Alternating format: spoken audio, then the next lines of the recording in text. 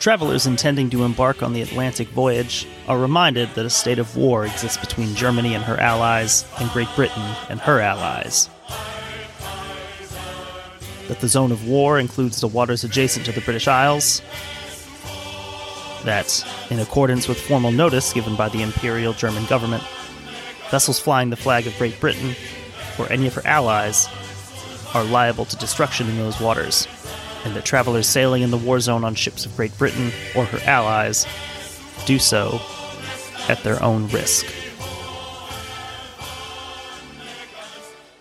Hey everybody, and welcome to another episode of Beyond the Breakers. My name is Taylor, and as always, Tanner will be joining me here in a few. Just a quick note, this is part 2 of a 4-part Lusitania series, so if you haven't listened to part 1, go back and do that first. Or don't. I don't really care, but it might make more sense if you do the first one first. That stuff out of the way. Tanner, how you doing? I'm doing fine. We had a little break between this and finally recording our bonus episode on the Finest Hours. Yeah. And it worked this time. It worked. The Zencastr gods were happy. So that is good. Another thing that's good is we have some new patrons to shout out. We have Haley, Craig, and Frederick. So thank you guys very much. Hope you enjoy the bonus content like the episode we just recorded. Always thankful for that. Our Patreon is patreon.com/beyondthebreakers. So if you feel like it, check it out. Tanner does a lot of cool stuff with a series called Dead Reckoning. Dead Reckoning. I don't know why I blanked on it. Check that out. All right, let's move on to the media check-in part of the intro. Tanner, what have you been up to? Katie and I watched the movie Lolita, the Stanley Kubrick one, that has James Mason in it as Professor Humbert.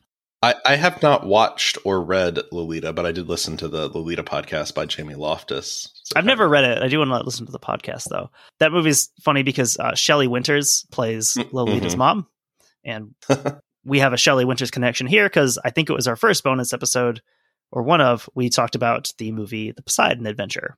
Yeah, that is a little connection there. So yeah, that was a good movie. It was a lot funnier than I expected it to be, and also apparently, because I've never read the book, very, very, very toned down compared to what the book depicts. Yeah, that's what I think in in Jamie Loftus's podcast, she kind of talks about some of that stuff. Mm-hmm. Yep, that's pretty much it for me. It's been fun seeing the college football bowl game picture kind of take shape. I know we were talking about that. We'll do a bowl pick competition for the show, so we'll get that out pretty soon here. Other than that, there's a new season of Overwatch that just started, so that's fun. Got some new things to work through there. So is a season of Overwatch, is it like a new campaign? No, it's really just a way for them to milk you for more money. They just release a new battle pass, and then they'll update the themes. So it's kind of a wintry Christmas theme now. Oh, okay. They introduced a new hero into the game, so it's just like Warhammer. Kind of, yeah. It's just like an update, a refresher, and then it's just but give us more money now, please. But it's fun because gives you some achievements and all that. So that's what I've been up to. That and working on this Lusitania podcast, it just keeps growing. I know originally we had said it was going to be a 3-parter, and I think I got halfway through the notes for part 2, and I was like, yeah, we can't do it in 3 parts. We got to do it in 4. So, yeah. Which is good because I feel like we can take our time now. We don't have to rush. It's so hard when you start to do these, you start to, I have to explain this, which means I have to explain this. And before you know it, you're going back to 1850 looking at things. Right. So, yeah, with all that done, let's do Lusitania Part 2. So today we're going to be focusing a lot more on the ship and some other background stuff, and we'll kind of get to the part where we begin our voyage. But there's a lot to fill in between there. So to start with, Lusitania was launched on June 7th, 1906, and she's built by John Brown and Company of Clydebank, Scotland. They're also notable for constructing ships such as the RMS Queen Mary and Lusitania's sort of sister ship, RMS Aquitania. Mauretania and Lusitania were actually running mates. Her sister ship is launched in 1906, And she's actually about 5 feet longer than Lusitania. So they're basically the same vessel, but just some slight differences. I feel like anytime you're building something that big, you're not going to make a one-for-one copy. I was going to say, was that a intentional difference? Or was that just like it happened to work out that way? I think it's just some slight design changes and things like that. You know, you start changing around what type of engines or something, and all of a sudden you have to play with the design a little bit. But as far as Lusitania goes, she's 787 feet long. She has an 87-foot beam and a draft of around 33.6 feet. So she is a large vessel. Yes. Think Empress of Ireland-esque. So during her construction, the Lusitania is actually referred to as the Scottish ship. And that's to distinguish her from the Mauretania, which is being built by Swan Hunter in England. Not like Macbeth, like it's bad luck to say it, so they have to call it the Scottish ship. I'm sure there was an allusion there, right? So in order to accommodate such a large vessel, the John Brown and Company was actually forced to reconfigure their shipyard. Traditionally, vessels were launched at a point where the River Clyde is about 610 feet wide. So in order to accommodate this new vessel, they actually had to combine two of their spillways into one so they could launch at an angle where the Clyde meets a tributary. So they literally had to reconfigure their dockyard to build this ship. I think the last time we talked about the Clyde River area was when we talked about the Paisley Canal disaster. Because at that point we talked about how silty and awful the Clyde River was, and so they needed this canal. Well, funny you should say that. In addition to the reorganization, the company spent a lot of money dredging out the Clyde. They also had to build a new gas and electric plant and have a new crane installed. So This is like a major capital investment, that even goes into building this ship. Wow. So she would be launched on June 7th, 1906, nearly 8 weeks behind schedule, which I think you kind of expect in a big project like that. At her launch, thousands of people gathered to watch the massive ship enter the water. Like, we've talked about this before. These are events, community events. This is a big deal. That leads us to July 27th, when the Lusitania went out for her initial trials. On board are members of Cunard Lines, John Brown and Company, and the British Admiralty. And we'll kind of get into more why those various groups are involved as we talk more about this. There's a lot of interesting things that go on kind of behind the scenes. So during these trials, the vessel is able to hit a top speed of 25.6 knots over the distance of 1 mile. So that's pretty fast for the time period. It is, especially because like last week, obviously, we talked a little bit about submarines. And so I've been thinking a lot about those and comparing that to some of the speeds you talk about with submarines, especially one that's submerged. This is a totally different ball game here. Yeah, especially these like World War I submarines. Like if you're submerged, I think you're looking at like 6 knots.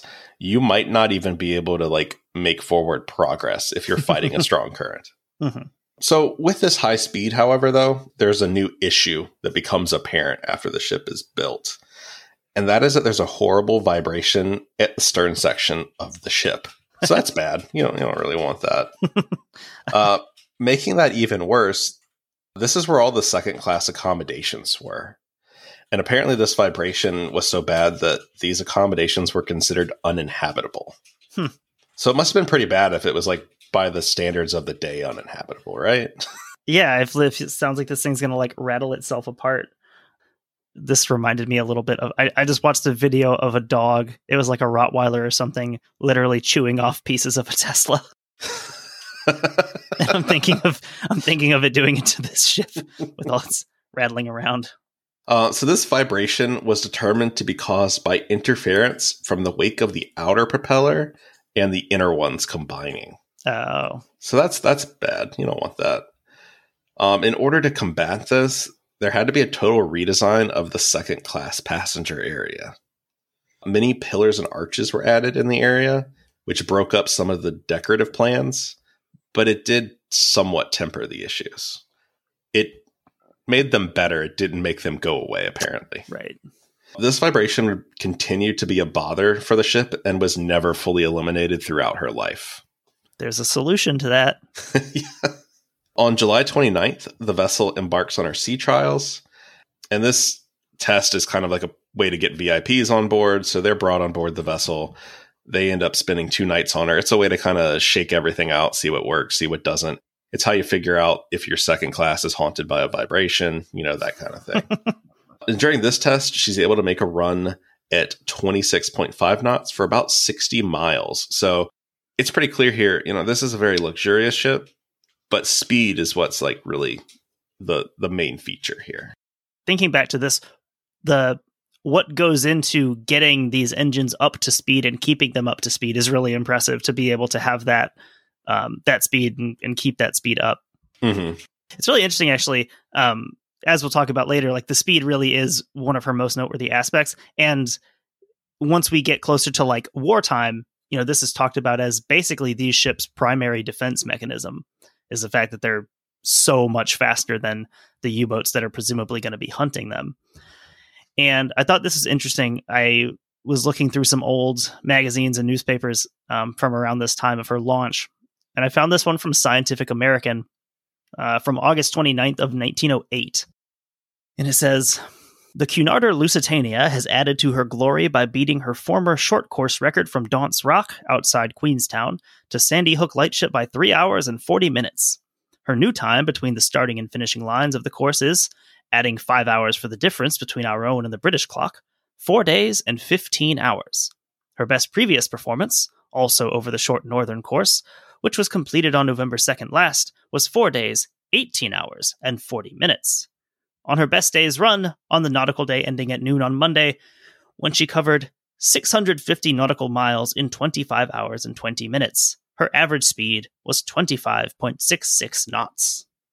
I think what's interesting is it's the pinnacle kind of engineering, and it's revered, but it also works. Mm-hmm. It isn't Tesla. You know what I mean? It isn't something Right. like that. Like, it's interesting seeing like a technology actually make people's lives better or allow for migration and, that kind of thing. And the people credited with building it actually built it. That too. And it doesn't set itself on fire. That's debatable in Lusitania's case, I guess.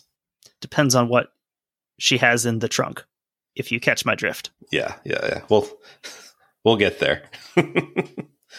So let's talk about the interior of the vessel.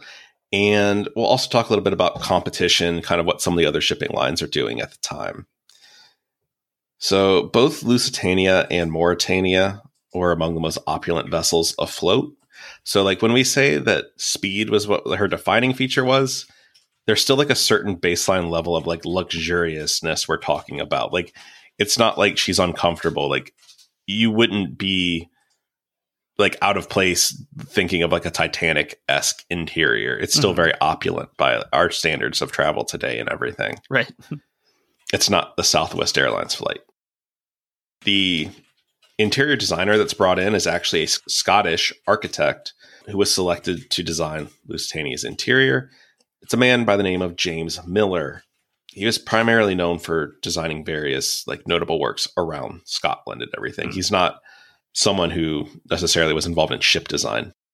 So he primarily used plaster on the inside of the vessel, and this results in a bright and vibrant interior. So, he's definitely going for, I think of more of like a courtyard kind of vibe. Like when you get to see like an interior area that's made to look outside, a lot of the vessel was very bright and airy. That's cool. The Mauretania, on the other hand, was primarily interiored in wood.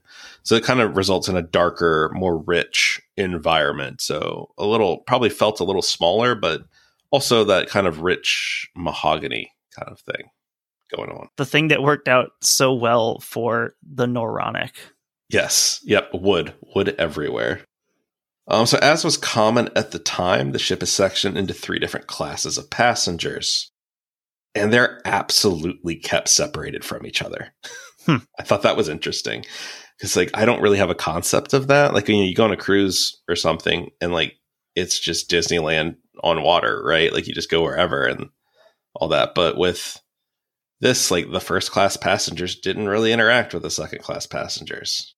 I was reading, I think this is from the Daniel Allen Butler one about the childcare on the ship, saying how, for the first class people, obviously they had their servants, their maids, whatever, who were sometimes with them taking care of the kids. There was like a childcare area that like kind of the second class could leave people in, whereas like the third class passengers, there wasn't really any sort of accommodation for that. So basically, if you were in the third class and you were a kid, like you were probably the only ones who had any fun on the ship because you could go wherever you wanted. Go do whatever you want and get in trouble. Yeah. Yeah. We'll talk more about some of the class composition stuff here for each, not class composition, I guess, but more of like amenities and everything. And it is interesting. So we'll talk about the first class section.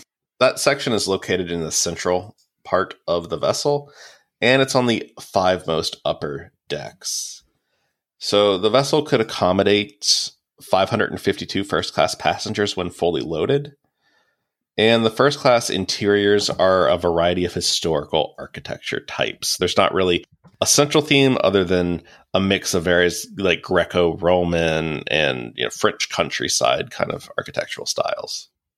The ship's most grand room is the first-class dining area, and that could accommodate 470 people on 2 different floors. So it's kind of got like a mezzanine level that overlooks the main level and everything. There's a huge dome and everything that kind of makes that room feel very big and open. And same thing with those lighter wall features. It just felt like a very bright and open space. This room is actually adorned in a neoclassical Louis XVI style. And this would provide the opulence that's expected by the high-class clientele. A lot of these people are old money. You're talking Vanderbilts, things like that. The production is part of it, right? Like they want to live in that opulence. If I was a rich person enjoying my richness and trying not to think about the idea of consequences, I wouldn't name the style Louis XVI. Right. Personally. So we'll move on to the second class area here. That's located in the stern section of the vessel. This space could accommodate 460 people at one time. It's interesting that the second class dining area is essentially a smaller and slightly less nice version of the first class space. And it was the second class area you said that was afflicted by the rattling. Correct. Right? Correct. They unfortunately couldn't stick the third class passengers where the vibrations came from. So the second class dining area, like I said, it's just a slightly less nice version of the first class. Still very nice. It's only confined to 1 floor. It has a smaller dome, but overall, the aesthetics are pretty similar. A smaller dome. If first class is fine dining, second class is kind of like, what's a restaurant that's nice but not too nice? Perkins. We all know Perkins is the third class section.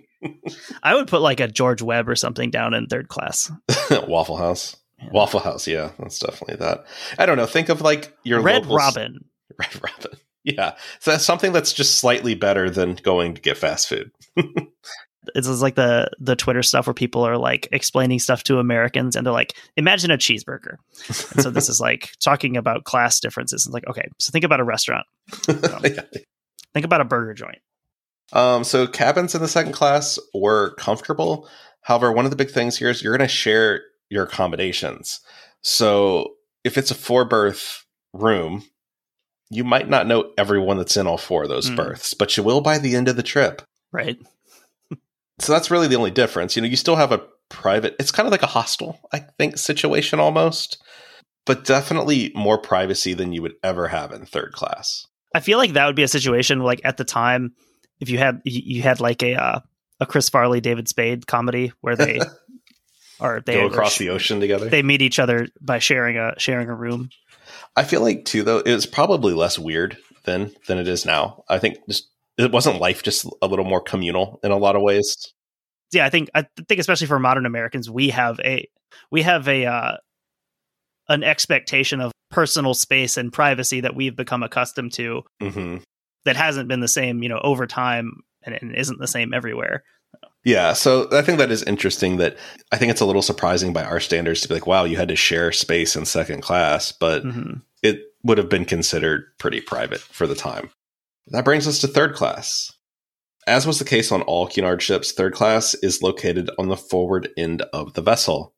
I can only assume that this is because they wanted them to act as a sort of buffer in a ramming situation. Absorb the iceberg. The dining room was finished in a polished pine and actually proved to be exceptionally comfortable for standard third class accommodations. As much as we're joking about the third class, Lusitania's is actually pretty nice. Mm-hmm. Rather than the vast open spaces that were common in the third class sections of the vessels of its time, Lusitania's third class section had a variety of rooms with anywhere between 2 and 8 berths. So basically, third class is just not as nice accommodations. Like, you don't have the nice dining room and everything, and you're probably going to share space with even more people, but you do at least have like a space that is yours. Versus what we see, I think, in like Titanic, where they show steerage and it's just an open black pit with like cots and stuff. Right. It seems, at least, you know, kind of like now, where it's like if you're like just like a single person traveling somewhere on your own, you don't need a ton of stuff. I mean, you need a place to be, basically, and a little bit of space around you. Yeah, this is like a less nice hostel, essentially. Mm-hmm. But yeah, it's not like, it doesn't look like a troop ship the way they make it look in Titanic. This will bring us on to the captain of Lusitania, William Thomas Turner. He's born on October 23rd, 1859 in Liverpool, England. His father, Charles Turner, is actually also a sailor. So like so many people we see, it does run in the family. Charles actually, like so many sailors, didn't want his son to become a sailor. He wanted him to become a preacher. William refused to become what he referred to as a devil doctor. Devil Doctors sounds like a band that would open for Electric Six at Mad Planet. It does. However, William could not shake his love of the sea, and between the age of 8 or 13, William took to the sea for the first time. I love that we're still in that time period where we're not quite sure how old people are when things happen. And that point in time where an 8-year-old can go to sea. 12-year-olds, 8-year-olds are going to sea. Right. So, actually, his first voyage is pretty notable. He is on board a vessel by the name of Grasmere, and she would actually run aground off the coast of Northern Ireland. Turner would swim to shore, but the funny thing is everyone else is later rescued. So I don't know if he panics and just knows he can swim and goes for it or whatnot, but it does note that he swam to shore and everyone else waited. So that's the most awkward, waving bye to someone and then you're walking the same direction. Yeah, exactly. Turner would join Cunard on October 4th, 1877. His first assignment would be that of being a third mate on the steamship Cherbourg. On June 28th, 1880, Turner resigns from Cunard upon learning that Cunard would never promote anyone to captain without them first having been a master before joining the company. So essentially, you know, Cunard's like the big name in shipping, right? Like they can be selective is their point. They don't have to take anybody. Yeah, that reminded me a little bit of like Jobs Now, where you kind of have this endless circle of you need experience for this position, but like, you're not going to get it here. How do I get this experience? Like, there's no opportunities. So yeah, I thought that was interesting. And like you said, the idea that they are somewhere that people are going to be competitive to get into. So yeah, they can say, hey, you know, go somewhere else for 5 years and captain a ship. And it's interesting too, because it saves them money. It's like, well, why would we pay to train you? Go exactly. Somewhere else. You know, you get to see, you know, if a guy's going to make a major mistake with a ship, let him do it with someone else's. Exactly. So with this, Turner would go on to work as the master of a clipper ship after earning his master's certificate. So, you know, he wants it, and he's going to go find a way to get that experience. While acting in this role, actually, in February of 1883, Turner has a pretty interesting, notable event happen. He actually witnesses a teenage boy fall into Liverpool Harbor while he's walking on the docks. And this is a time where even people that live near the water don't really know how to swim. It's just not something a lot of people do, especially sailors. Like, always thought that was weird. You kind of assume that they do. However, Turner happens to be a strong swimmer, so he jumps into the icy water. He actually jumps in. He's, you know, saves the boy, drags him up onto the dock. And because of this, the Liverpool Humane and Shipwreck Society presented Turner with a silver medal for his bravery. I would hang out at a Humane and Shipwreck Society today if I could, like, play with dogs and cats and talk about shipwrecks. Was the Humane Society at this point the same meaning that we use? Okay, so. I was going to say, I it don't sounds like think it was so. probably for actual humans. Yeah, it was. Which are fine. But wouldn't it be nice to sit around and just talk about shipwrecks and like play with dogs and cats and stuff? Cats and shipwrecks. I think it's so interesting with Turner. He's obviously, there's a lot written about Turner, and any book you read about Lusitania has at least one chapter just about him. And he's interesting because of the time that he is getting this experience, because he ends up getting this master's certificate in sail and steam. Mm-hmm. And as we said, he's a strong swimmer. Basically anything involving the sea he can handle. Basically any ship on the planet he can get on board and captain ably. So it's really interesting to see that, especially getting from this point on later into time where maybe guys train on a sailing ship, but they're not serving on one, in their day-to-day jobs. Yeah, it's interesting, like just how respected of a mariner he is. I mean, he testifies in some of the Titanic hearings and things for insurance purposes and things like that to try to determine fault. Mm-hmm. So, clearly someone who's highly respected in the profession. Anyways, back to his backstory. Eventually, he gets married to his cousin. There you go. It's still the 1880s, and cousin marriage is popular. So you have your cousins, and then you have your first cousins, and then you have your second cousins. No, honey. Her name is Alice Hitching. And about the same time, he actually rejoins Cunard Line now that he has that experience. So things look like they're looking up. You got your cousin wife, you've got your master license, and you're back working for Cunard. So things are good. Although he had the requisite experience and certifications to meet Cunard standards, that didn't necessarily mean that he would rapidly advance through the ranks. This is something that would prove extremely frustrating for Turner, although it never resulted in like him wavering in his commitment to the job. So he never got burnt out. It's hard sometimes to keep going to that job and not getting the promotion or, not feeling appreciated. But he's not that guy. Like, he shows up every day and he wants to do the work. And it makes sense from an industry perspective, seeing there's always a lot more people with the qualifications than there are positions available for them. So, you kind of have to wait for people to get out of the way, basically. Mm-hmm. And, a lot of these guys are sailing, into their 50s and 60s. So there's a reason the stereotype is like the old, sea captain. So Turner would rise from third officer to chief officer over the next 20 years. Throughout that time, Turner would find himself on 18 different vessels. So that's part of where that experience, I think, comes in, of just being a competent mariner, right? Like, you're exposed to all these different things. You have to problem solve a lot of problems. Mm-hmm. Finally, on March 19th, 1903, Cunard places him in command of a vessel. He's given command of a small steamship named Aleppo, which operates in the Mediterranean. Can I drop the Gary Johnson soundbite of him saying, "What is Aleppo?" Yes, absolutely. What would you do if you were elected about Aleppo? About Aleppo. And what is Aleppo? You're kidding. No. Aleppo is in Syria. It's the epicenter of the refugee crisis. Okay, got it. Okay. Unfortunately, as so often, high highs come low lows. At that point, his cousin wife decides that she is taking their two boys and she's going to Australia. That's rough. I can't imagine being someone who's gone through a separation. I cannot imagine. It's hard enough having them 15 minutes away. I cannot imagine them moving to Australia. Yeah. So that's a rough FaceTime right there. Not great, but I guess the other part of that is he's a sea captain. So what do? You bury yourself in your work and you go to sea, right? Mm-hmm. So with that, we've kind of touched on this about the reputation that Turner had. He's noted for his excellent navigation skills. It's really interesting. He's not interested in how the boat works. He's not like one of these engineering people. He doesn't want to know technical details. He wants to sail the boat. Mm-hmm. He wants to be in charge. He wants to navigate. He wants to be a sailor.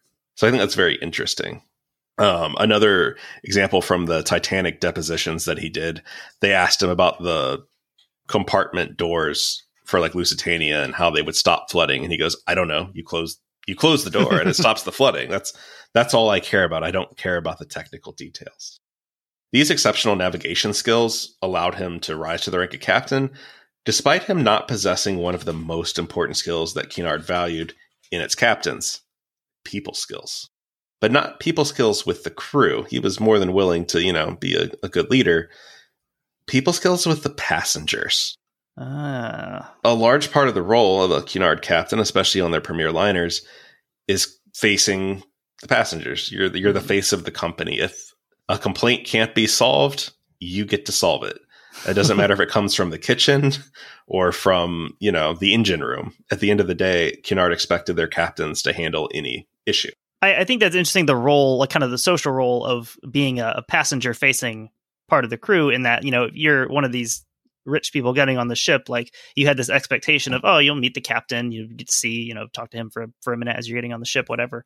Mm-hmm. And we don't do it nearly as much, but there is also that very small social expectation of, say, when you're getting on a plane. Yeah, the pilot's there to greet you and everything. You expect that, you maybe see him in the doorway there. You at minimum expect to hear his voice over the intercom. And it's like, if you didn't hear that, what's going on? It'd be kind of unsettling not to hear that. It's just part of the system. Right. I assume it's been like 10 years since I've been on an airplane. So captains at the time for Cunard were expected to interact with passengers, particularly the ones in first class. This issue would actually later be fixed for him. There would be a position created called staff captain for the more socially minded amongst people of that level. And their job was basically to handle all the passenger issues. So that would let Turner focus on what he actually wanted to do, which that's kind of a smart position to create in a way, because you probably have people who would rather just be a greeter and, handle the social issues. It allows you to promote people essentially. Into right. It gives you one more spot to put someone, because that's someone who, still needs to know the ship, and probably someone who maybe they're happy to, answer questions and talk about the ship and tell people all about it. It also gives you another competent person on board that could be the master of the ship if they had to be. So I think that's interesting. Yeah, that seems like a very modern type of role to come up with. And some of these social engagements that Turner or later the staff captain would have to do, you're talking dinners, tours of the vessel, just walking the vessel to engage people in small talk. There's actually guidelines written to be like, talk to passengers about the weather or what book they're reading. It's very, very interesting. Turner's thoughts about passengers can best be summed up by a quote from him. He described them as a load of bloody monkeys who are constantly chattering. This man is a customer service man after my own heart. It's funny, though, when you have those jobs where it's like you love the job if it weren't for the customers. Right. Working in a grocery store, it's fine. It's kind of fun, actually. It's very satisfying. But if only there weren't any customers in the store. Right. It's noted that Turner was a pretty strict disciplinarian on board his vessels. Although he's always careful to avoid being needlessly cruel, he did carry a pretty high expectation for his crew. He was a little bit of a prankster in a way, but not necessarily in a way that left everyone laughing. I know one story that Eric Larson tells in Dead Wake. He walks into a group of officers who are just playing cards. They're on a break or they're off duty. And he throws down a rope that's tied in a really intricate knot. And he says, "Oh, I like that. Make me 6 more." And just walks away. And they weren't sure if he was joking or if he actually was going to come back in like 20 minutes and expect to see this. So I think he is one of those people who was probably pretty deadpan. You know what I mean? you couldn't always tell when he was joking. It's uncomfortable to have someone like that as your boss, because it's like you don't know how to interact with that. In his personal life, Turner was described as a kind man who was always, willing to share a story, have a laugh. He particularly enjoyed being around children and animals, and that always seemed to bring out his best quality. So despite his grumpiness with some of the adult passengers, he was always more than willing to make a kid smile. I think a lot of people could identify with that. Yeah, I think that's a perfectly healthy attitude. Yeah. We'll move on and talk a little bit about Cunard Lines itself. They're founded by Samuel Cunard in 1840 to fulfill a transatlantic mail contract that had been awarded in 1839. The company is originally known as the British and North American Royal Mail Steam Packet Company. It's quite the name. But arms. With the help of shipping magnate Sir George Burns and steamship designer Robert Napier, they began to form this into a pretty successful company. The line would initially start to operate with 4 paddle steamers, and they ran between Liverpool, Halifax, and Boston. So throughout the next 30 years, Cunard was the primary holder of the Blue Ribbon, an award for the fastest crossing of the Atlantic by passenger vessel. We talked a little bit about the speed earlier, and so there was something I wanted to throw in here. This is quoting from the Daniel Allen Butler that I quoted from a lot in the last episode. And he says, quote, "For decades, Cunard had been symbolic of safe, sedate, rather pedestrian ships that crossed the Atlantic reliably, if not spectacularly. Reliability and safety had become the company's hallmarks, and indeed it was the point of pride that the line could boast, in complete truth, that Cunard never lost a life." So back to what we said about, of course, this is not bottom of the barrel, but this is also not as extravagant as some other ways you might travel. Their main thing was getting you there and getting you there safely. Mark Twain, he traveled, extensively all over the place, and some of that was on Cunard. He made some interesting observations about about the company. He said, "The Cunard people would not take Noah as first mate until they had worked him through the lower grades and tried him for 10 years or such matter. It takes them about 10 or 15 years to manufacture a captain, but when they have him manufactured to suit, at last they have full confidence in him. The only order they give a captain is this, brief and to the point. Your ship is loaded, take her. Speed is nothing. Follow your own road, deliver her safe, bring her back safe. Safety is all that is required." So it's interesting hearing Mark Twain writing about this. And Butler also points out that, despite the fact that they did hold the Blue Ribbon, that was more or less coincidental. It wasn't something they were going out to try and do, like some of these steam line competitions. Really is a big focus on the end result of the voyage. Want to make sure we get everyone where they want to be. Yeah, it seems like overall, Cunard's a good example of what a high-level functioning organization of any sort does. If you do the little things all really well, then the big things do tend to get taken care of, like the speed records and stuff. So I think it is a good example of just, why certain organizations seem to win. So carrying on with company history, in 1879, companies reorganized and named Cunard Steamships Limited. 1902 would actually prove to be an interesting year for the marine transport industry, because we have the creation of International Mercantile Marine.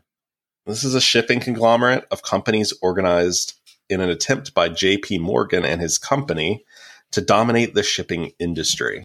Good old-fashioned American tycoonism.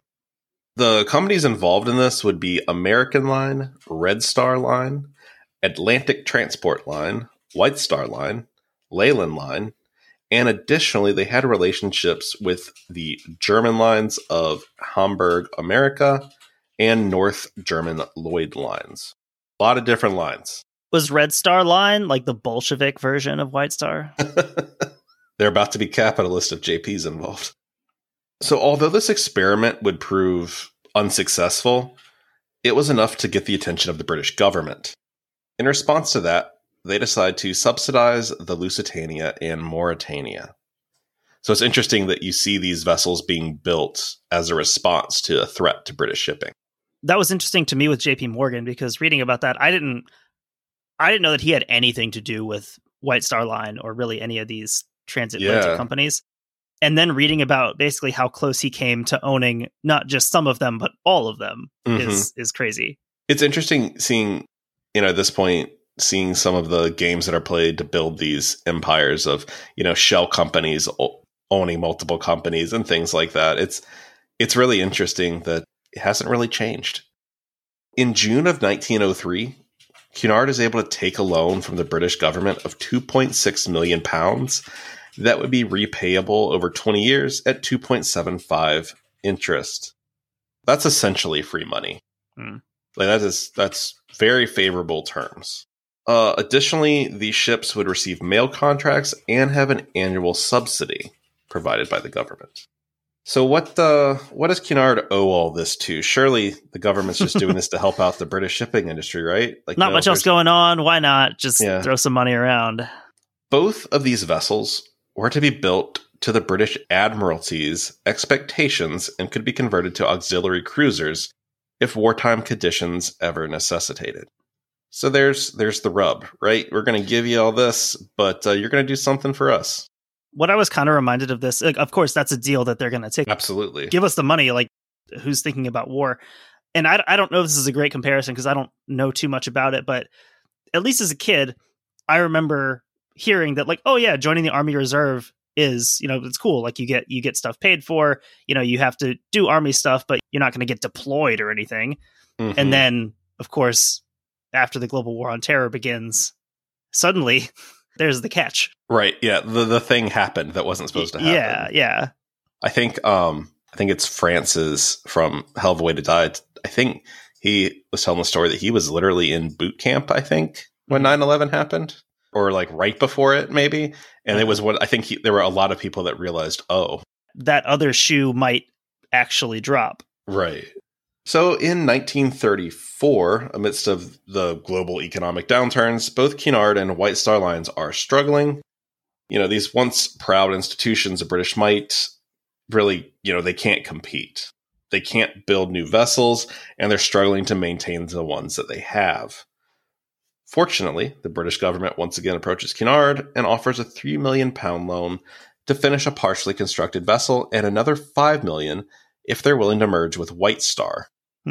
This merger would take place May 10th, 1934, and this allowed the companies to eliminate older vessels and to limit maintenance costs. You're combining the resources of both of these companies. You're only taking the best. You're getting rid of all the bad stuff. This also allows for the completion of the partially built vessel, which was now named Queen Mary. So it's kind of cool seeing how that all comes together.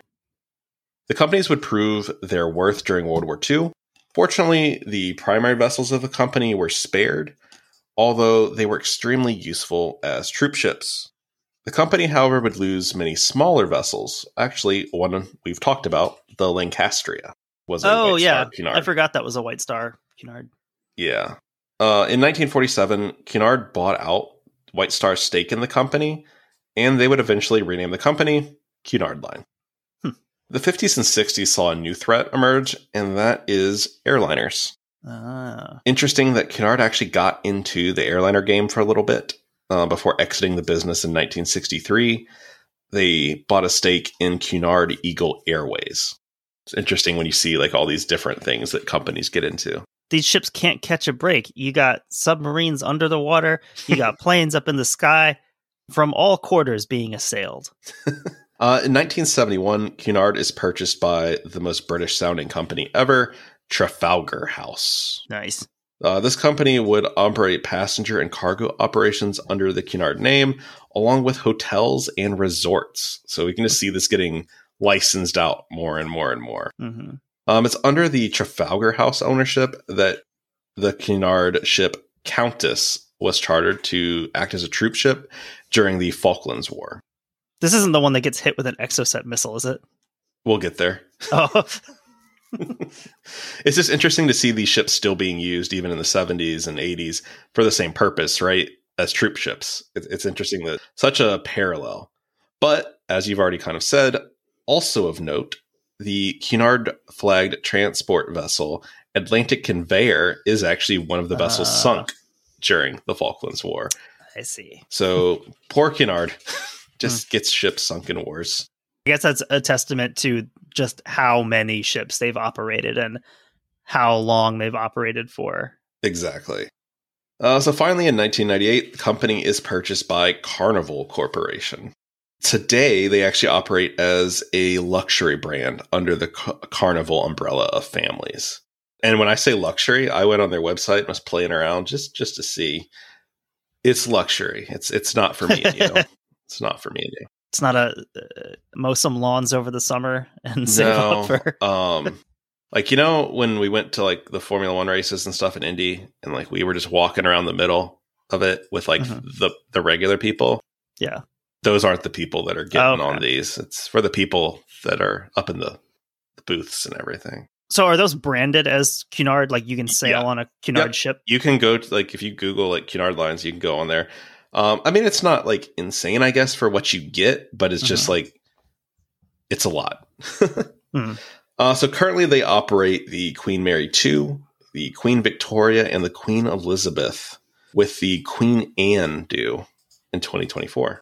It's interesting because I knew some of the early rivalry of White Star and Cunard, and I knew that at some point they merged, and I had no idea how that gap was filled in. And honestly, like, not even that long after Titanic in the grand scheme of things. Like, it's interesting that at the time of Titanic, you hear like White Star versus Cunard and all this. And really that the speed of the Cunard ships are kind of the impetus of pushing Titanic so hard. Now that we've established the background and history kind of here, let's kind of talk about the day of the voyage and get into some of that. 2 hours in to our Lusitania episodes, and we're talking about her setting sail. Almost. Lusitania began her 202nd voyage on May 1st, 1915, departing New York for Liverpool. She was actually running late due to an influx of passengers being added at the last minute. The liner Cameronia had been requisitioned by the British government and its passengers transferred to Lusitania. Many of them were actually pretty excited because they're getting a free upgrade to a faster, more luxurious ship than what they paid for. Nice. At the British government's expense. So was Cameronia like older? I actually didn't do any research on it, but it's not one of the top of the line. It's not, Mauritania, Aquitania. So at the time of departure, she had 1,266 passengers and a crew of 696. Interesting to note kind of how full everything is. First and third class were less than half full for this journey. So there's some extra space. Typically, third class, especially going east, is not going to be as full because you don't have the immigration factor in there. And then first class, I feel like, it's like when you get on a flight, first, like the coach section might be full, but first class, there's sometimes some seats because people, just don't want to spend the money.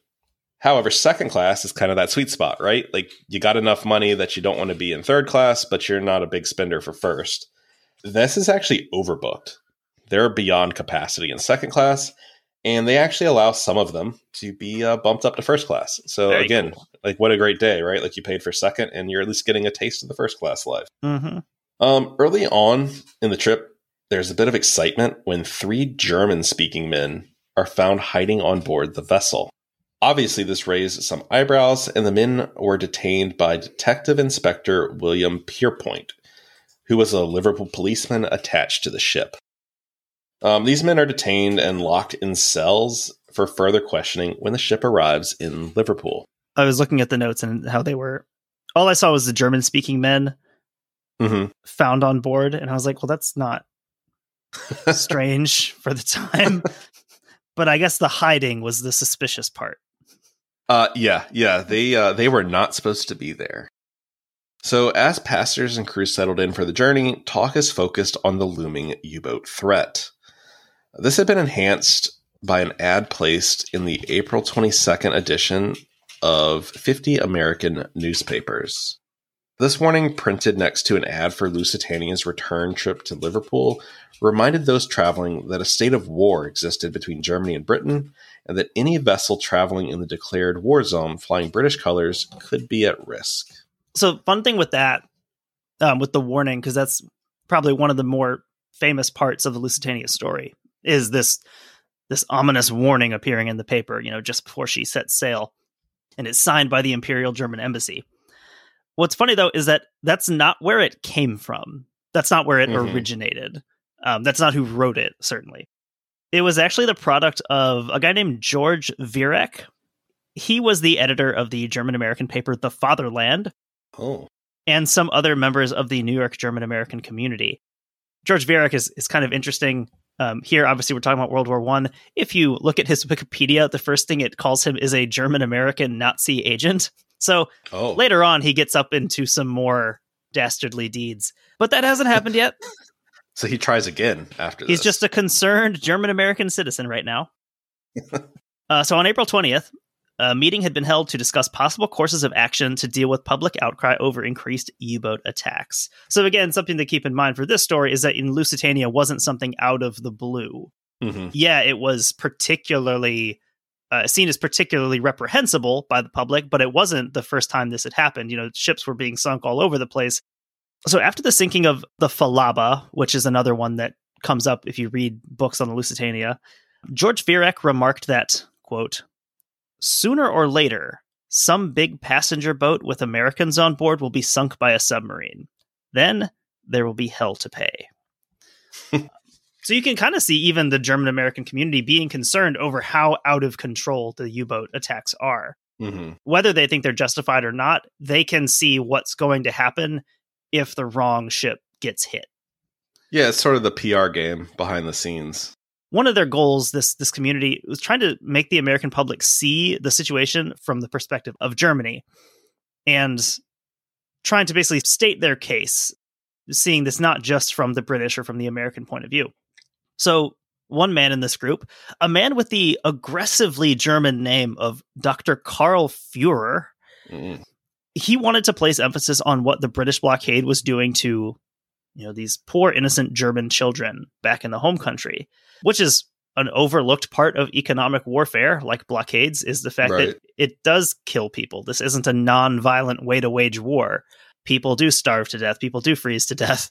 So you can't really feel any better about it just because you didn't use a bomb or a missile. Right. That's what he's trying to say, basically. But the issue that's pointed out with this strategy by another doctor, a lot of doctors in this German. So many doctors. It was a lot easier to be a doctor back then. You could just kind of say you were a doctor. So the issue pointed out with this, though, is an interesting and I think very accurate quote here. The American people cannot visualize the spectacle of 100,000, even 500,000 German children starving by slow degrees as a result of the British blockade. But they can visualize the pitiful face of a little child drowning amidst the wreckage caused by a German torpedo. It's a good point. It's a very insightful point about the optics Mm-hmm. of war. Mm-hmm. What will people see as an act of war? This blockade that is turning out over months and happens very, very far away from, the battlefield, or putting a torpedo in the side of a passenger liner. Whether the logic works out or not, one of those is going to seem much more like an act of war. So a draft was agreed on, highlighting that passengers sailed at their own risk through a declared war zone. That warning is worded very much as a, just a reminder, just so no one forgets, if you are on one of these ships in this area, that's on you. That's not our fault. Isn't that like always the last resort, though, of you doing something you probably shouldn't be doing, is when you tell people, like, it's really your own risk. Like, I know I built this dangerous thing, but like, if you get hurt, it's not my fault. So a draft was agreed on, highlighting those warnings. This warning was then rushed to the German embassy for approval, because they needed this to have some weight behind it. Mm-hmm. And they did that with the knowledge that Lusitania would be sailing in just over a week. So there was concern on their part that maybe this is the ship that it happens to. It is very interesting that like it's not random. Like there is the concern of this happening. Yeah, there's an interesting amount of just kind of chatter around this before it even sails of, what if the Lusitania gets torpedoed? So Viereck was connected to a name that some of our listeners might know, and that's Captain Franz von Papen at the German embassy. He, the head ambassador was out, so he was basically taking the calls that day. He was big in like the German intelligence community. He was basically the ringleader for a lot of the pro-German plots that were going on in the U.S. Obviously, we didn't know that at the time. He refused to endorse it personally. He basically just wanted to keep his hands off of this. He didn't have any approval from higher ups to be even talking about this. He basically refused to put anyone else's name on it. So his suggestion was that they just sign it simply Imperial German Embassy. What a great way to have plausible deniability. To sort of say, well, I don't know who approved this. There's no one's name on it. It just says Imperial German Embassy. I love that sometimes you can't overestimate how dumb like some things in history are like that. Yeah, truly, because that has a much more ominous, and my understanding of it before I started researching this, I thought that was something that the German embassy had issued, and it really wasn't. It was just kind of like, hey, they got a phone call one day saying, hey, can we put this in the paper? And like, sure, technically all accurate, so go for it. What did we tell you about calling here? Yeah, stop calling me Mr. Viereck. Also, I think it's funny because Viereck means square in German. And it's just a funny name for a guy to have.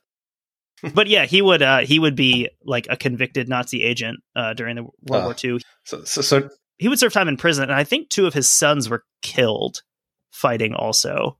For the Germans? I don't know for a fact, but I know that 2 of his sons got along with him, and 1 of them did not, and the 2 were the ones that were killed, so I think they were fighting for Germany. Okay, I can live with that. I don't know that. I could be slandering his patriotic American sons.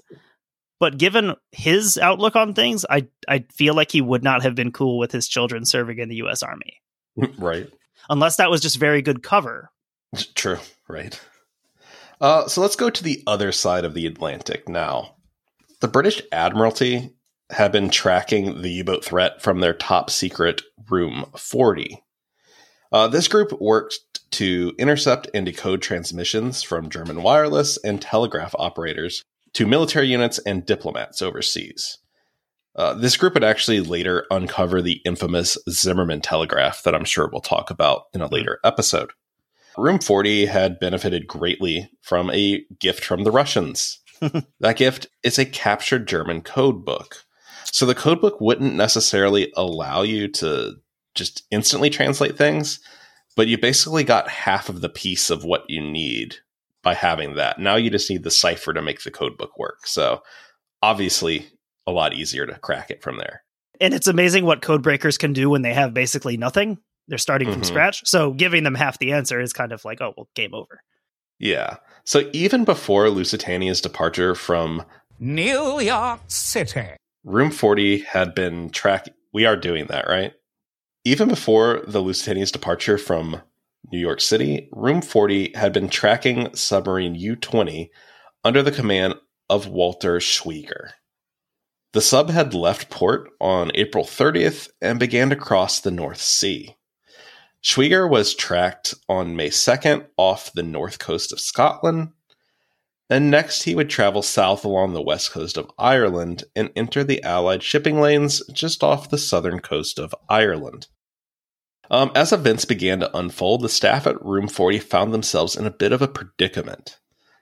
There was a known U-boat threat that could be tracked and even have its movements predicted, and there had also been these warnings, almost, explicitly about the Lusitania, that something might happen. However, the Room 40 program is so secret that not even the normal Naval Intelligence Division knows what they do and knows the information that they have. Then that's who normally would notify merchant shipping, about an issue. So intelligence gathered from this project was kept in an extremely limited number of hands. We're talking like 10 to 12 people. This would lead to a situation where the Admiralty could not directly pass on actionable information to shipping companies or their crews for fear that Germany would realize that the British had broken their code. The idea being here, really, they want to hold on this information to know when the German fleet is going to make their breakout. That's when they want to cash this ship in, which doesn't ever happen, really. And so it turns out they're just sitting on good information forever and not using it. I hadn't made that connection to it that like, oh, what were they waiting for? And yeah, we've Exactly. talked about what they were waiting for. Yeah, something that wouldn't ever really happen. So now let's talk a little bit more here. We'll kind of wrap this up by talking about the U-20. What do you think life was like on a German U-boat in World War I? I've heard that it was possibly worse than life on other U-boats, at least in World War II. I know I've toured the USS Cobia, which is obviously a much later model submarine, and that's pretty tight. And I can't imagine things were better. I remember learning on the Cobia tour that everyone was allowed to bathe like once every like 2 weeks or something, except for the cook who was able to bathe every day. That's the perks of being the cook. Because they do that tour guide thing where it's like, well, who do you think was the only person on the boat who was allowed to bathe every day? And everyone's like the captain. Everyone guesses the captain. Is like, nope, he was just as dirty as everyone else. Which is one of the cool egalitarian parts of life on the submarine, where you kind of have that less stratified existence. Yeah, we'll talk about that a little bit. So life on a U-boat, obviously, far from glamorous. At times, and by at times, I mean like most of the time, it's a mix of tropical, all the times, tropical heat, stale air, diesel fumes, and the smell of 36 men who had not bathed in months. Tack onto that whatever you had for breakfast, lunch, and dinner, because all those smells are mixing constantly. That was an aspect I hadn't thought of, because, of course, the smells of closely packed humanity, of course, oil, diesel fuel, whatever other chemicals and stuff's going on in there. One thing I hadn't thought of was cooking. Talking about like the cooks, frying up onions and frying up butter and stuff like that. In an enclosed area like that where you can't open a window. Well, do you think they just like fried up onions every day just to be like, here you go? That's what it smells like again. Just go nose blind to it. Believe me, there are worse things it could smell like in here. Fried onions and diesel fuel. It's interesting that those working in room 40 would eventually kind of develop like a parasocial relationship with U-boat captains. They would be able to recognize them by their distinct transmission styles and frequency. They were good enough to like figure out like by sound if it was a U-boat transmission or a terrestrial transmission. It's kind of like what you see with like sonar operators, like when like your life becomes this one thing, like you get really good at it. So it is interesting that they were able to know like when a different captain might take over a boat. Like, oh, this captain's changed. He's changing the way that he's, does his mission log. That's cool. Yeah, I'd heard that before about like Morse code, how people who are good with Morse code can hear different voices, quote unquote, in just the style that people use. So that's really cool. Because you think these guys sitting in this room all day just listening to these transmissions probably develop an interesting relationship. U-boat captains had a level of autonomy that was basically unmatched in World War I. They were the sole opinion of when it came to operations once they were at sea.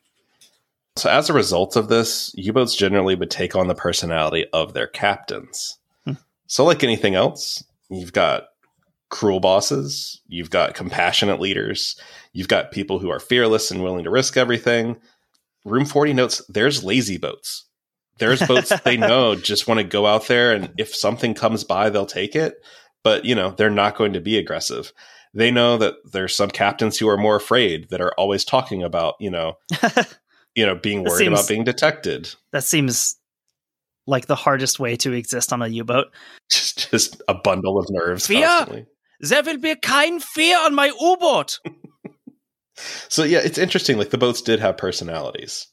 The personality that we're going to look at a little bit deeper here, we've already mentioned him, is Walter Schwieger. Schwieger was well liked by his crews, and he's remembered as being fair and considerate. And, he looked to provide what comforts he could for his crew in a very limited way, because he didn't have a lot of options. He's noted that he's level-headed and would lead by example to keep his crew calm in stressful situations. So I think that's a huge asset, right? Like if you're sitting on the bottom trying to hide from a destroyer, you don't want your captain to be yelling and, causing a scene. Like he needs to be kind of the rock for everybody else. It's like in The Wolf's Call when they're under attack at the beginning and the one guy yells. He yells like full silent mode. Schwieger even went as far as to have a dog on board, a dachshund, which was, of course, basically the ship's mascot. It's kind of shaped like a submarine too. By random chance, and this is a story that Eric Larson tells in Dead Wake, by random chance, the crew of U-20 rescued a female dachshund from the wreckage of a vessel that they had sunk. So as they're, on the surface, they're looking through debris, seeing if there's anything worth taking, and a crate with a wiener dog floats over to them. So they scoop it up, and now they have 2 wiener dogs, a boy and a girl on board, and that means in a few months, they have 6 wiener dogs on board the U-boat. I do think it's funny that it was a dachshund. Like, what if that's like how they found out that they accidentally torpedoed a German ship? Ship. I think it was a Portuguese ship that they had hit. They get a Portuguese water dog off it instead, and they throw it back overboard. So, they'd eventually have 4 puppies, and they actually gave these away to other U-boats that they met out at sea. So they gave out a litter of dachshunds. In another incident, Schwieger was in search for fresh food for his crew. And to accomplish this, he actually surfaces amongst 3 Scottish fishing boats and demands that the fishermen hand over their catch. After a successful raid, the captain thanked them and settled his boat down on the sea, and the crew prepared to feast on fish. So it's interesting that, I think he had a bit of a fun streak almost in him of like, oh, watch this. You guys are hungry? I'll go get you some fish. And, not even in like a malevolent way towards the fishermen, just more like, hey, we all know what's up. Just give me the fish and we're good. Yeah. Fried fish in your enclosed metal tube at the bottom of the seafloor. With 36 other dudes. Yeah. Yep. He was noted as being particularly ruthless when it came to pursuing the enemy. This included attacking a clearly marked hospital ship, although he was unsuccessful.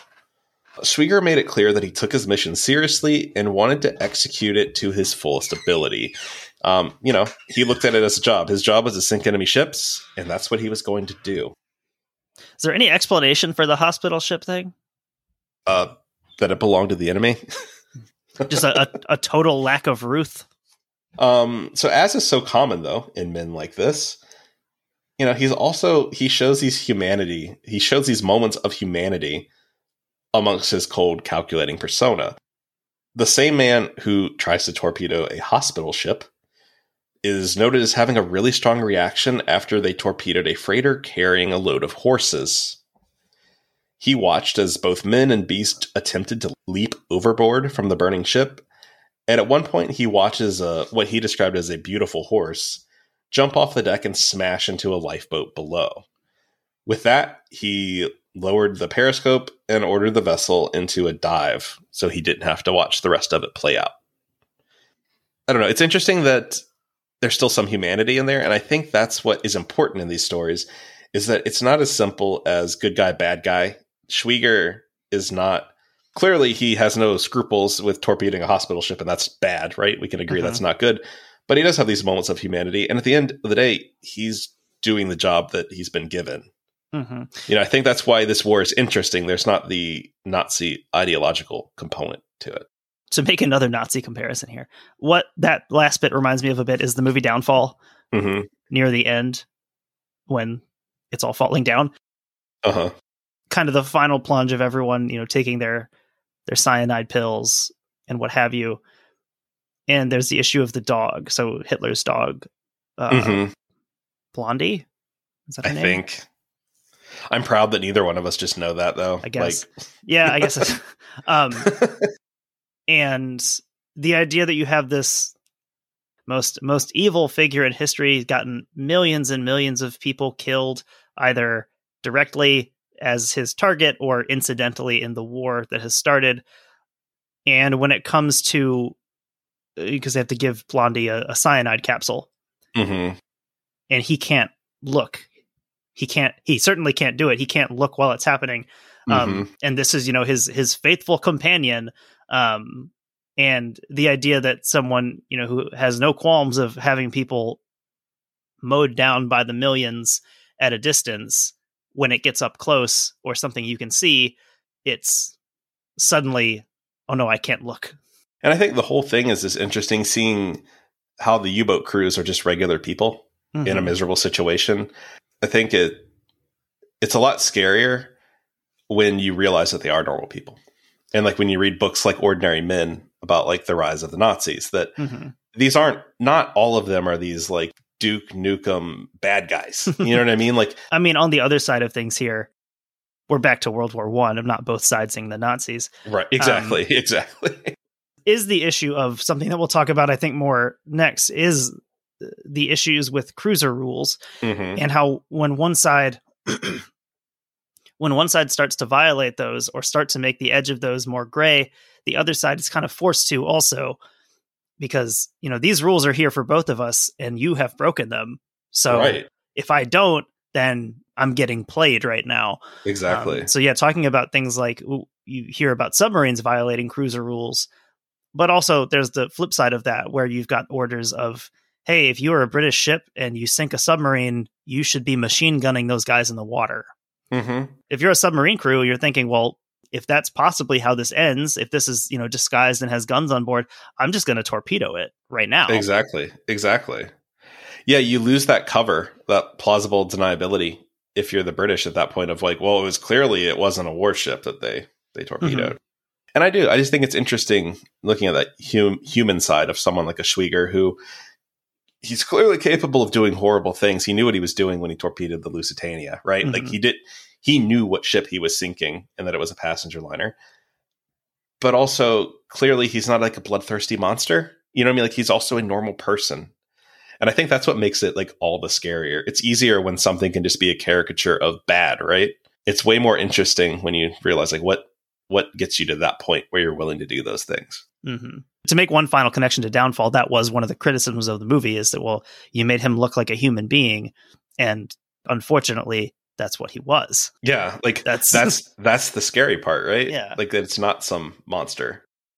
So yeah, I think that's where we'll leave it today. We have just departed the dock and Schwieger is on patrol and room 40 is sitting on a bunch of information. I think we'll pick it up next week. We'll do the talk about the sinking finally. We'll do the loss part of this podcast. So yeah, with that out of the way, we've been podcasting for like 3.5 hours almost now. I think we'll call it quits for the day. Thank you everybody for listening. Do check out the Patreon if you're interested. It's a good time. We like seeing you over there. With all that said, have a great week.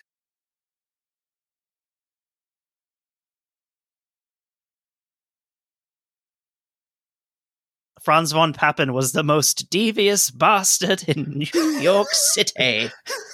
You should put that in there too. I'll put that at the end.